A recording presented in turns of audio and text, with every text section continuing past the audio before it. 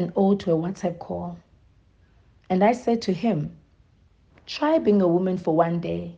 And he said, I don't need that kind of burden in my life. I'd rather do the work from the point of privilege of being a man.